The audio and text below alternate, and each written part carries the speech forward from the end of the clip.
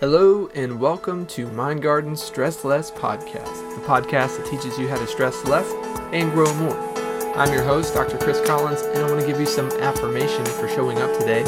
Good on you for giving yourself the best chance to stress less today. I love this podcast because it's quick, it's quirky, it's always quietly bringing you back to acceptance of yourself. Remember, no matter your thoughts, your actions, your fears, your wins, at the end of the day, it's just being you is enough. Hello, and welcome back. So excited you're back with me today. I am going to be diving right into our topic. Last week we talked a little bit about bravery and authenticity. This week, on the theme of authenticity, we talk about imposter syndrome. You have likely heard this phrase or term in today's society, and it is very common. It plagues many people, and it can cause you to feel like you are a fraud. Now, despite you being a knowledgeable person on many matters, possibly this could show up in your relationships. It could show up in work life. That's where I think a lot of people see it, when they actually have qualifications to be or do something, or they may be the expert in something. You can still have imposter syndrome because there's still so much more to know. Now, one of the things that I think has brought this on more so now than ever is the fact that we live in the information age. We live with tons and tons and tons of information that we can access all the time. And that information can be easily Googled, it can be searched, and that also means that people can cross-check us, prove us wrong, maybe have better data or a better argument than we do, possibly know more than we do, and so we can easily feel like frauds or feel like imposters when we go about knowing what we know. And I think for myself, this has definitely been something that I dealt with in my career as a newer doctor. When I went into practice, I felt so knowledgeable about my work, but I felt like I had to prove something to others. I felt like if I didn't babble off all this information or make sure that people knew that I knew what I was talking about, that they would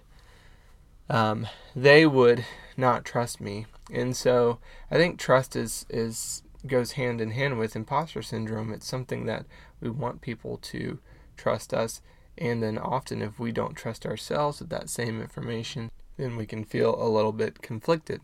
Which brings me to my next point, and that is the fact that often we don't trust ourselves. So as I've been posing this question to myself, like, why is this that we don't trust ourselves? I think a lot of times it's because we know things that other people don't know. We may have some guilt tied up with the information that we know or the person that we know we are, and that can feel conflicting. I think in the stance too of really knowing yourself, we are moving in a fast-paced world, so we're constantly going through these different transitions to where we were in one state and then we're moving to the next state and then we're moving to the next state, and it's so hard to keep up with what we left behind and what's ahead that sometimes we lose track of who we are. Now, in the midst of that, we can do some personal reflection and understand that, and that's always what I try to bring people back around to, is awareness and then also acceptance of what we have been through as something that is an opportunity to teach us. Because at the end of the day, we're really no different from nature. I mean, nature does this too. Nature goes from transition state to transition state and is actually in a process of continual growth until it begins to deteriorate and die. But even then, there's still some level of adaptivity. There's still some level of change occurring at the best potential possible. So if we look at nature and then see that it's constantly moving from one growth state to the next growth state, even in some cases that it looks like that particular thing in nature went through a great challenge, it was still able to adapt and grow to that challenge, grow out of that challenge. then we can also say, okay, this is just a normal part of life. Really not just, an easy said thing that it's a normal part of life, but every single thing in nature does this, and I do it too, and that's why it's normal. And I'm not crazy.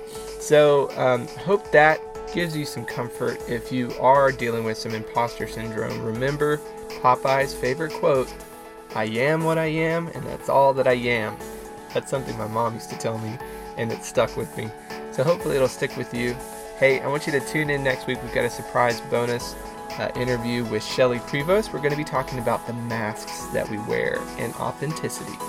I'm grateful for you today, my friends. If you want to be a part of a community where you can learn how to stress less and grow more, you can find our community at Mind Garden Community on Instagram and Facebook.